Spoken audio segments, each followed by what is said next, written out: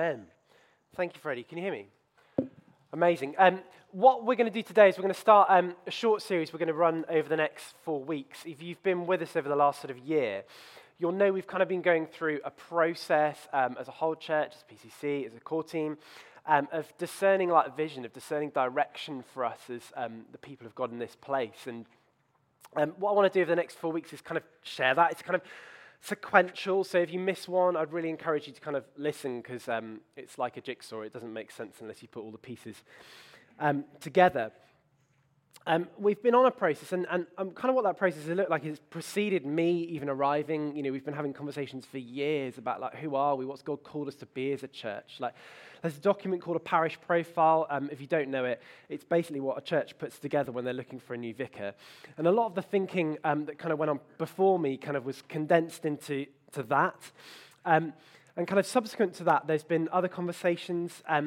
Last year, we kind of encouraged people into groups to spend some time like, asking God, like, you know, some questions about like who He's made us to be as His church in this place. And we've kind of been looking at all that and praying and trying to discern and get a sense of like what is it? Like, who are we? And that's the key question, I think. You know, we're not first and foremost right now looking at like what are we going to do? This isn't going to be like, oh, well, next week we're going to, you know, start a lunch club that's doing this. That's not that. Not that that's unimportant. But I think the thing that's got to come first before that is like, who are we? What's our identity? If you don't know who you are, how do you know where you're supposed to live out of? How are you supposed to know what you do? And the same is true for us as a church. I think I've told this story before, but I don't know if you know the photography company Kodak. It was a massive market leader in photography worldwide. You know, it was one of those things that, like, a bit like Hoover. You know, they kind of had a phrase that kind of became part of you know, just general vocabulary, particularly in America, and it was called, you know, having a Kodak moment.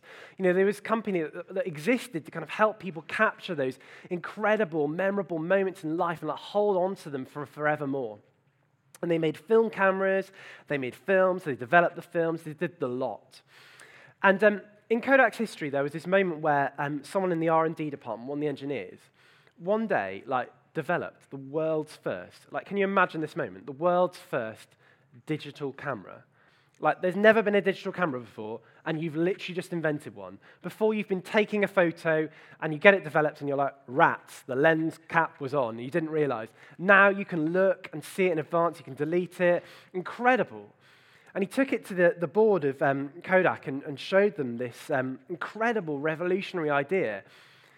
And they said, yeah, we're not interested in that. Why would we want that? They said, we're a film camera company. We don't want digital. Like, who's going to want that? That's not interesting.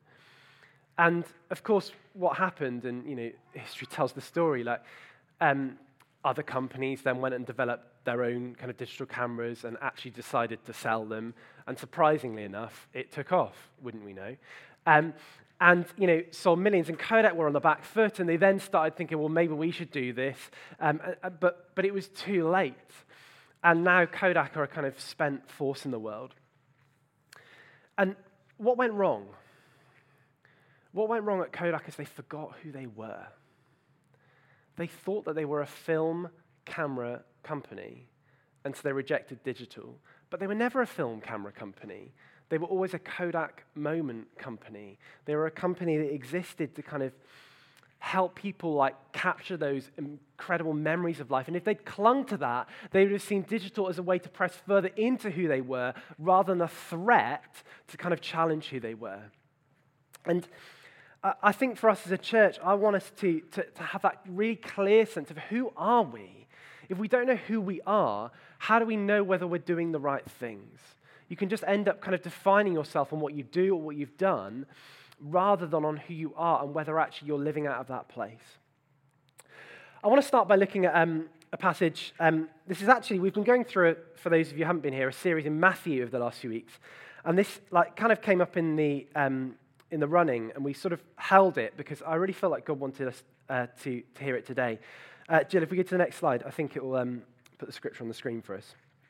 This is Matthew 5, chapter 5, verse 13 to 16. If you want to follow along in your own Bibles, please do. It says this: You are the salt of the earth. But if salt loses its saltiness, how can it be made salty again? It is no longer good for anything except to be thrown out and trampled underfoot. You are the light of the world. A town built on a hill cannot be hidden. Neither do people light a lamp and put it under a bowl. Instead, they put it on its stand, and it gives light to everyone in the house. In the same way, let your light shine before others, that they may see your good deeds and glorify your Father in heaven.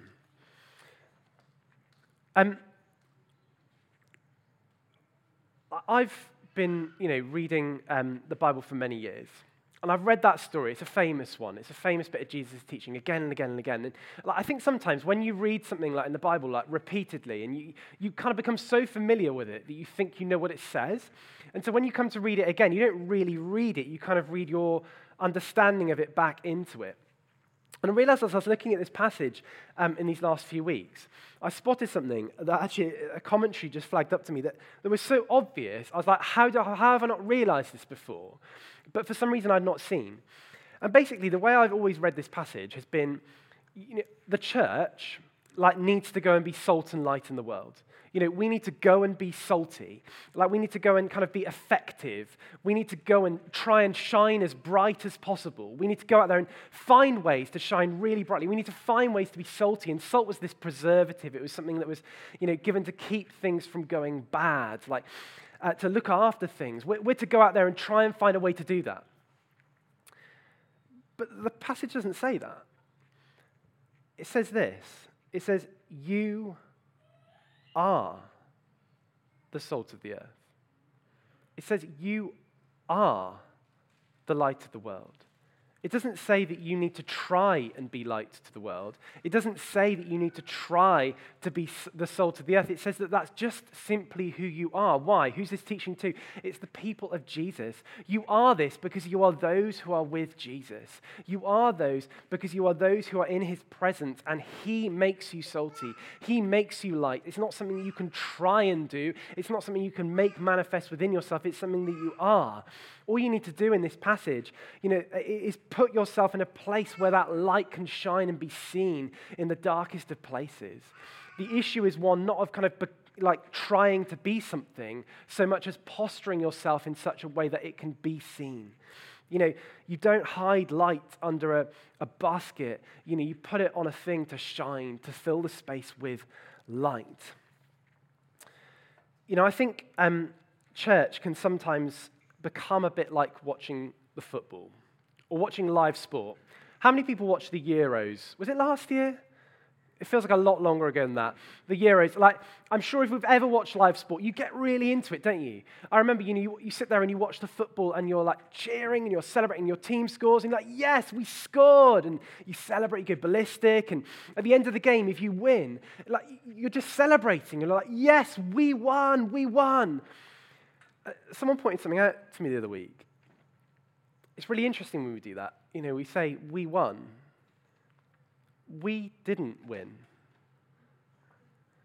The team won.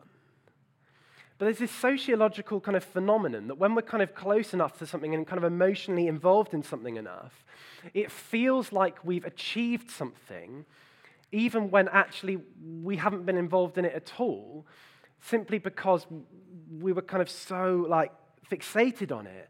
And I think there's a danger that in church it can become like that. Ministry can become something that becomes a preserve of the few, that the rest of us are close enough to that we feel like we're kind of part of it, but we're not. And I think what Jesus wants to do in us as the church is he wants to release us all as an entire church into his ministry and mission in the world. Every single one of us, whether you're 8 years old or 88 years old, Jesus wants to release us all wherever we are, whatever we're doing, whatever our circumstances, whatever our competence or incompetence, whatever our experience or inexperience, our biblical knowledge or non-biblical knowledge, to be his hands and feet, to be salt and light to the world in which he has placed us. You are salt. You are light. You don't need to sort of drum it up within you. Only Jesus can do that. You just need to put yourself in a place where it can be effective. And so I want to kind of just unpack a bit of how kind of we feel this looks like for us. And today what I want to share is something that we're calling our kind of like mission mandate. And the mission mandate is basically a short sort of statement that answers, two questions. Kind of, why are we here? And what's our purpose as the church in this place? And we've expressed it like this, and I'm going to go through it.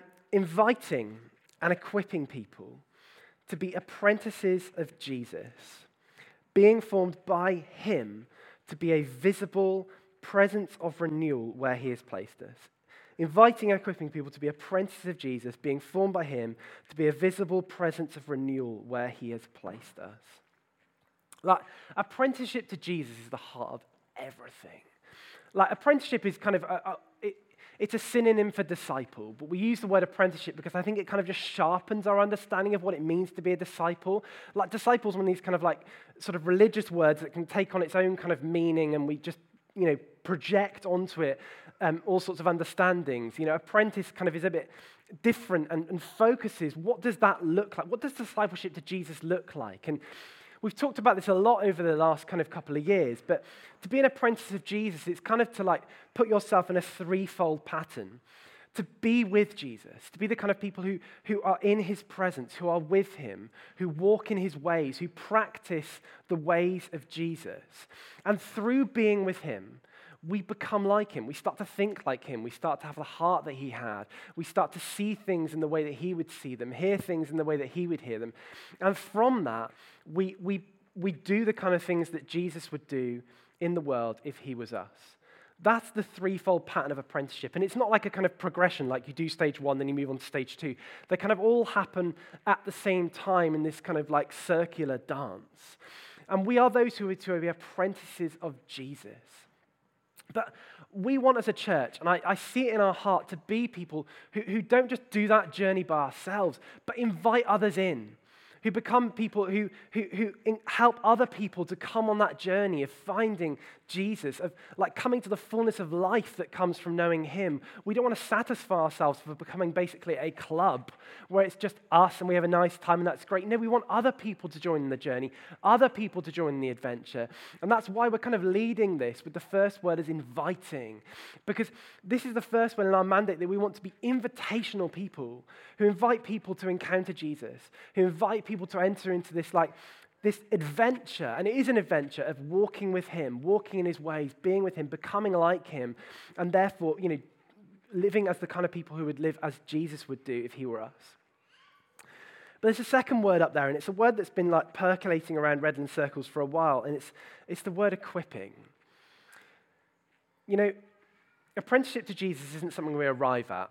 The very word apprentice, it's like, it's a learning thing. It's a constant learning thing. You only graduate from apprenticeship when you enter into becoming like a master, a master carpenter or a master craftsman. But apprenticeship to Jesus is never something we graduate from. It's never something we arrive at the end of. It's something we continue journeying on with.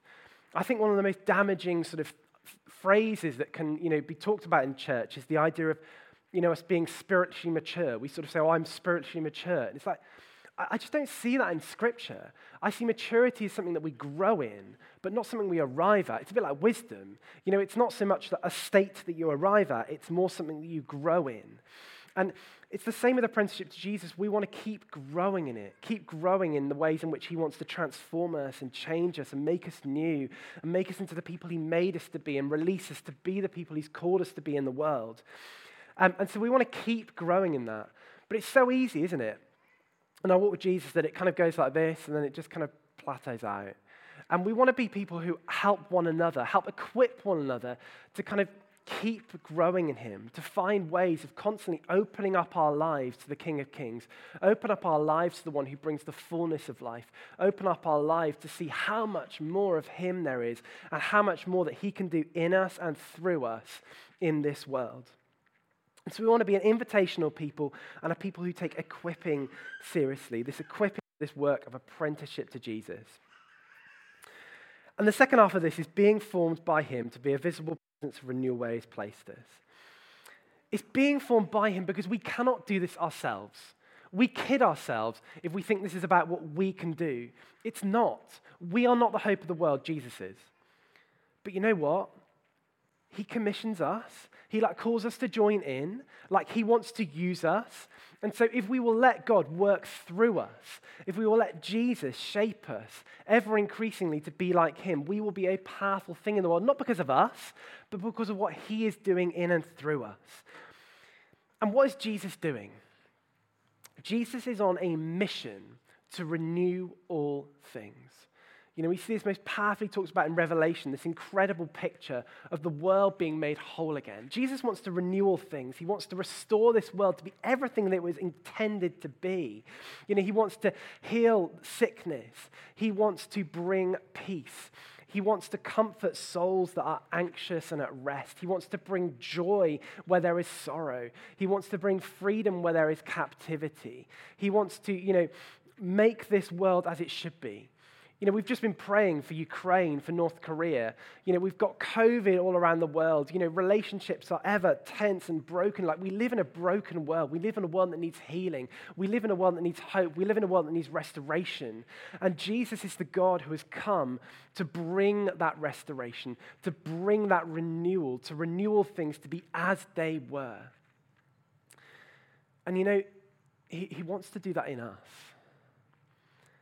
He wants to renew you, and he wants to renew me. He wants to renew us such that we will have his life in us. So he wants to renew us for kind of our good, but he also wants to renew you so you might be for the blessing of others. Jesus wants to renew you so that you will become a living embodiment of the kingdom of God in this world, so that you will become a display of what Jesus is about in this world, so that when people look at the church, when they look at us, they see a glimpse, they see an example of what God can do in this world, of what God can do in our lives, of what he wants to do. He wants to make us into the kind of people who love others well.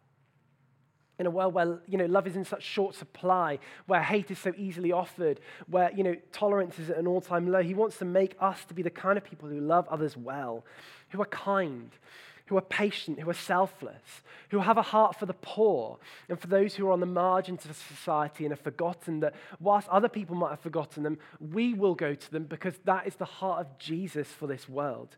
He wants to make us into the kind of people who love this creation, this beautiful world that he's made, and live in it in a way that kind of speaks of that speaks of kind of this is the world God's made, and we're going to be the people who look after it because Jesus is giving us that heart, that fire, that passion. He wants to make us into the kind of people who are people of compassion, who care for those who are downtrodden and downhearted. He wants to give us a boldness such that we might be the people that declare the truth of how this world actually is to a confused world that is fumbling around in the darkness looking for answers which we have because we know Jesus. He wants to make us into people who are a presence of renewal in this world. I want to read this quote. This is from a commentary writer called, his last name is Bruner, and I'm going to call him Frank, but that is not his right first name. But you don't know, do you? He's Frank Bruner, great. He says this in his commentary, and he's talking about our Matthew passage. He says this. He says, if we will be Christians, if we will be the people who are with Jesus, who walk with him, who walk in his ways, the intent of the salt you are, Jesus will make us effective, the intent of the light you are. Thus the salt you are and the light you are hang together like the command and promise of Jesus' first call. And this is Bruner's translation of the famous passage, you might have heard it, follow me and I will make you fishers of men. I love the way he translates it. He says, follow me and I will make you catching with people. Sorry, Jill, can we go back to the first one? I'll make you catching with people. I'll make you the kind of people who are others want to be around, who others are drawn to, who others are just kind of captivated by and want to be, because there's something in you of light. There's something in you of salt. Why? Because Jesus is doing something in you. And I think, here's the thing, in the Church of England in particular, for the last, say 30 years, there have been countless national church and diocesan initiatives to try and make us effective. In the 90s, we had a decade of evangelism. The church over the last 30 years, despite all those initiatives, despite a decade of evangelism, has shrunk. We have put our focus on trying to be effective. Let's go to the next part of Bruner's quote, Jill, if you would. The next slide, thank you. He says this, he says, if we follow him, he makes us catching. Being catching is his promise, and so his main responsibility. Our responsibility is only to stay as close as possible to the really big fishermen. His responsibility is to make us salty, catching and interesting, or in theological language, to make us missionary, evangelistic, and relevant. What he's saying here is he's saying that being salt, being light, becoming saltier, becoming brighter is not something we can do. It's only something God can do in us. And so our posture is to run close to him, to stay with him, to walk in his ways, to be with Jesus. He is the one. It's his responsibility to make us effective. It's his responsibility to make us salty. It's his responsibility to make us catching. But so often I think we've got it the other way round. We've focused on trying to be effective and come up with great plans to kind of like be attractive in the world. And we've kind of neglected running close to Jesus. And what Bruner's saying here is he's saying our responsibility is to run close with Jesus. And I would add a second thing to what he says in line with Matthew 5. I think we've got two responsibilities. I think we've got a responsibility to run close to Jesus. And I think we've got a responsibility to posture ourselves in a position in the world that enables us to shine into the darkest places. You know, it doesn't matter what God's doing in you. If you just, sat in a cupboard, you're not going to, bring light to the world around you. I think we've got a responsibility to run close to him and to place ourselves in such a place that light can shine bright. And if we go on to the next slide, I think it's the next slide, please. Like the way we express this is this. We want to be a visible presence of renewal where he has placed us. Like we want to be those who are allowing Jesus to transform us such we are becoming that light, that salt, that hope. But we want to be a visible presence of renewal. Like this is about, we've got to be visible, right? Like the light can't be hidden. It's got to be seen. And so, and where does that look? Well, the location for that is where he has placed us. We mean that in kind of two senses. The first is this. Jesus has placed us as a church here. We don't meet in a school where we could kind of just be like, let's meet somewhere else next week. We meet here. He's placed us in Redland. Like, this place has a significance for us as his people. And we want to be a church that is visible in this local area, that people can see what we're about. They can see the life of Jesus in us. We want to, posture our life, posture our activity, posture our buildings in such a way that people can see what we're about, that people can see us, that they can experience us, that they can get close to us, such that we can allow the light that Jesus is bringing in us to shine out in that place. And so we have a local, here calling.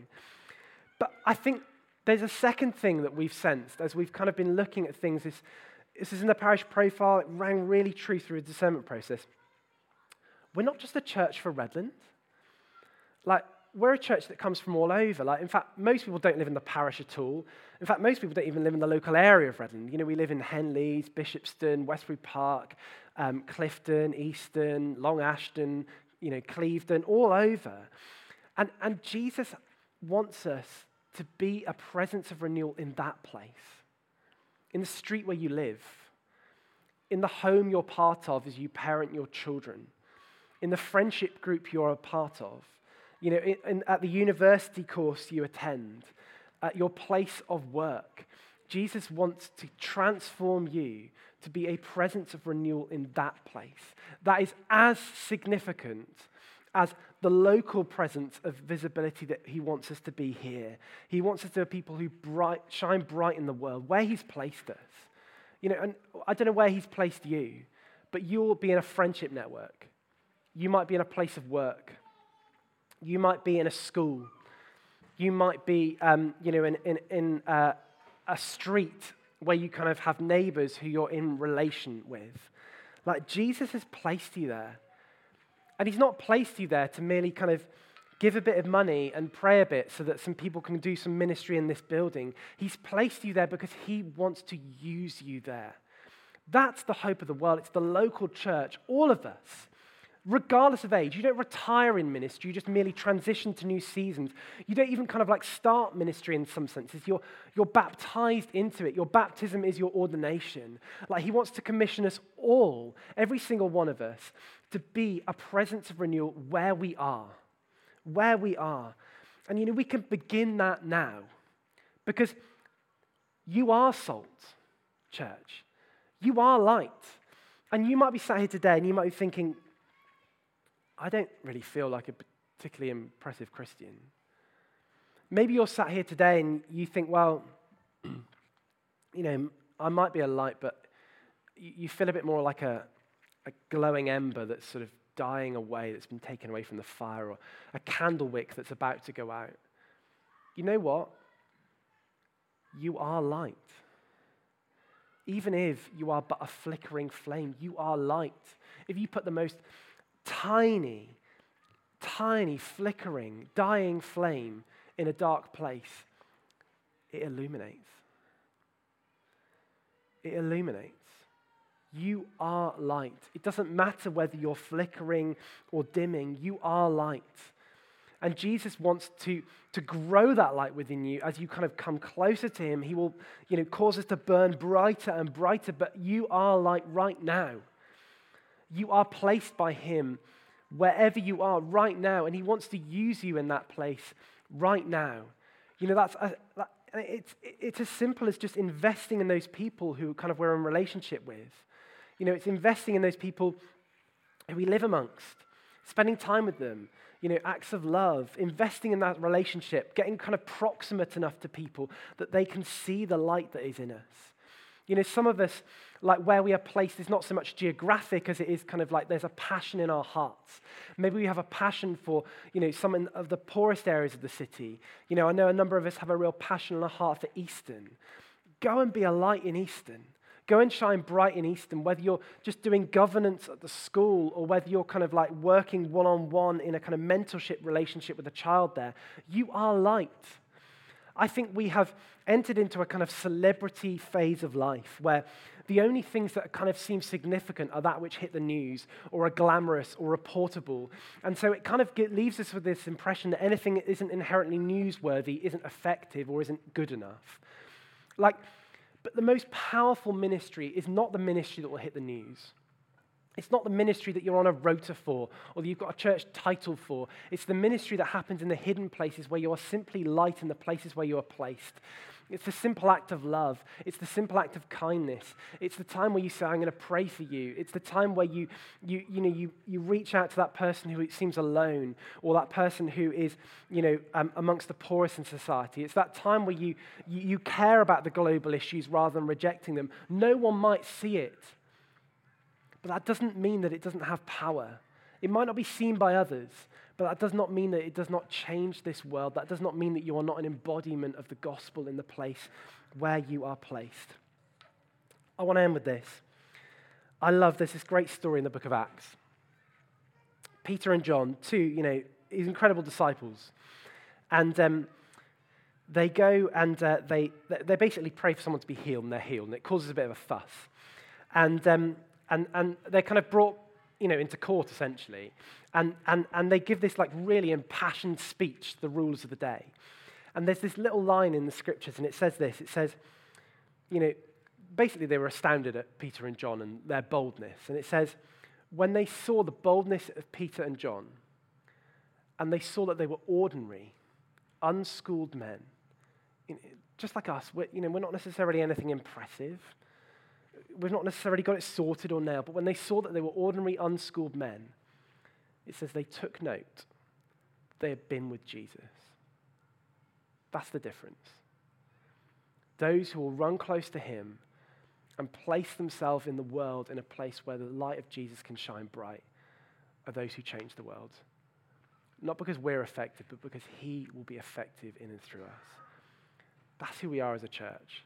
That's who we want to become as a church.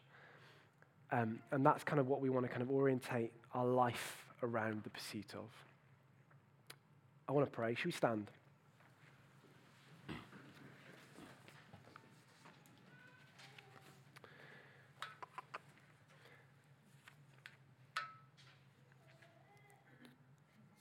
Okay, what I want to do is I just want to pray and I want to commission us. Your ordination, what a funny thing. You know, you go to the cathedral as a vicar and you have this like big service. And I think biblically, in many ways, your ordination is your baptism. That's your commission for ministry. You don't need an additional qualification. And what I want to do is I just want to pray for all of us and commission every single one of us. It doesn't matter whether you're old or young, it's irrelevant. It doesn't matter if you became a Christian yesterday or 50 years ago, it's irrelevant. I want to commission us all into this because we are all a people of Jesus. We are salt, we are light. Jesus, I pray that you would fill us now as your church in this place. Fill us that we might be the people that you have made us to be. Lord, I pray that you would just spill out of us, every single one of us, wherever we are, the situations we are in, the places we are placed in, the places you call us to.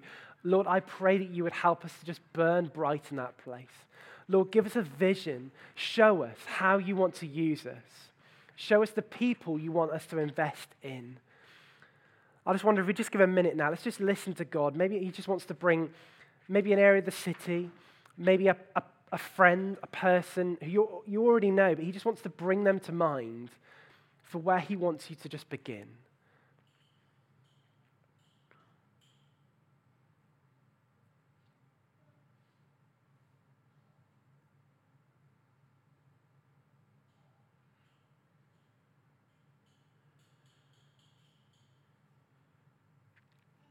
Yeah, Jesus, I pray you commission us to be a visible presence of renewal in the places where you have placed us in this world. Lord, help us to burn bright, to love well, and to embody you such that others might be invited to join the journey. Give us confidence, give us power, and be with us, I pray. Amen. Amen. And that person who came to mind, that situation that came to mind, like, I think Jesus is saying the next step is simply get close to it. You know, be proximate to it. That might just be like hanging out more regularly for coffee with a friend. Or if there's an area of the city or the world, you know, visiting it more often. Get proximate to it because you are light. Whether you see it or not, you are light. You will be shining. And as you are light, keep running close with him because he will cause you to shine brighter. Amen.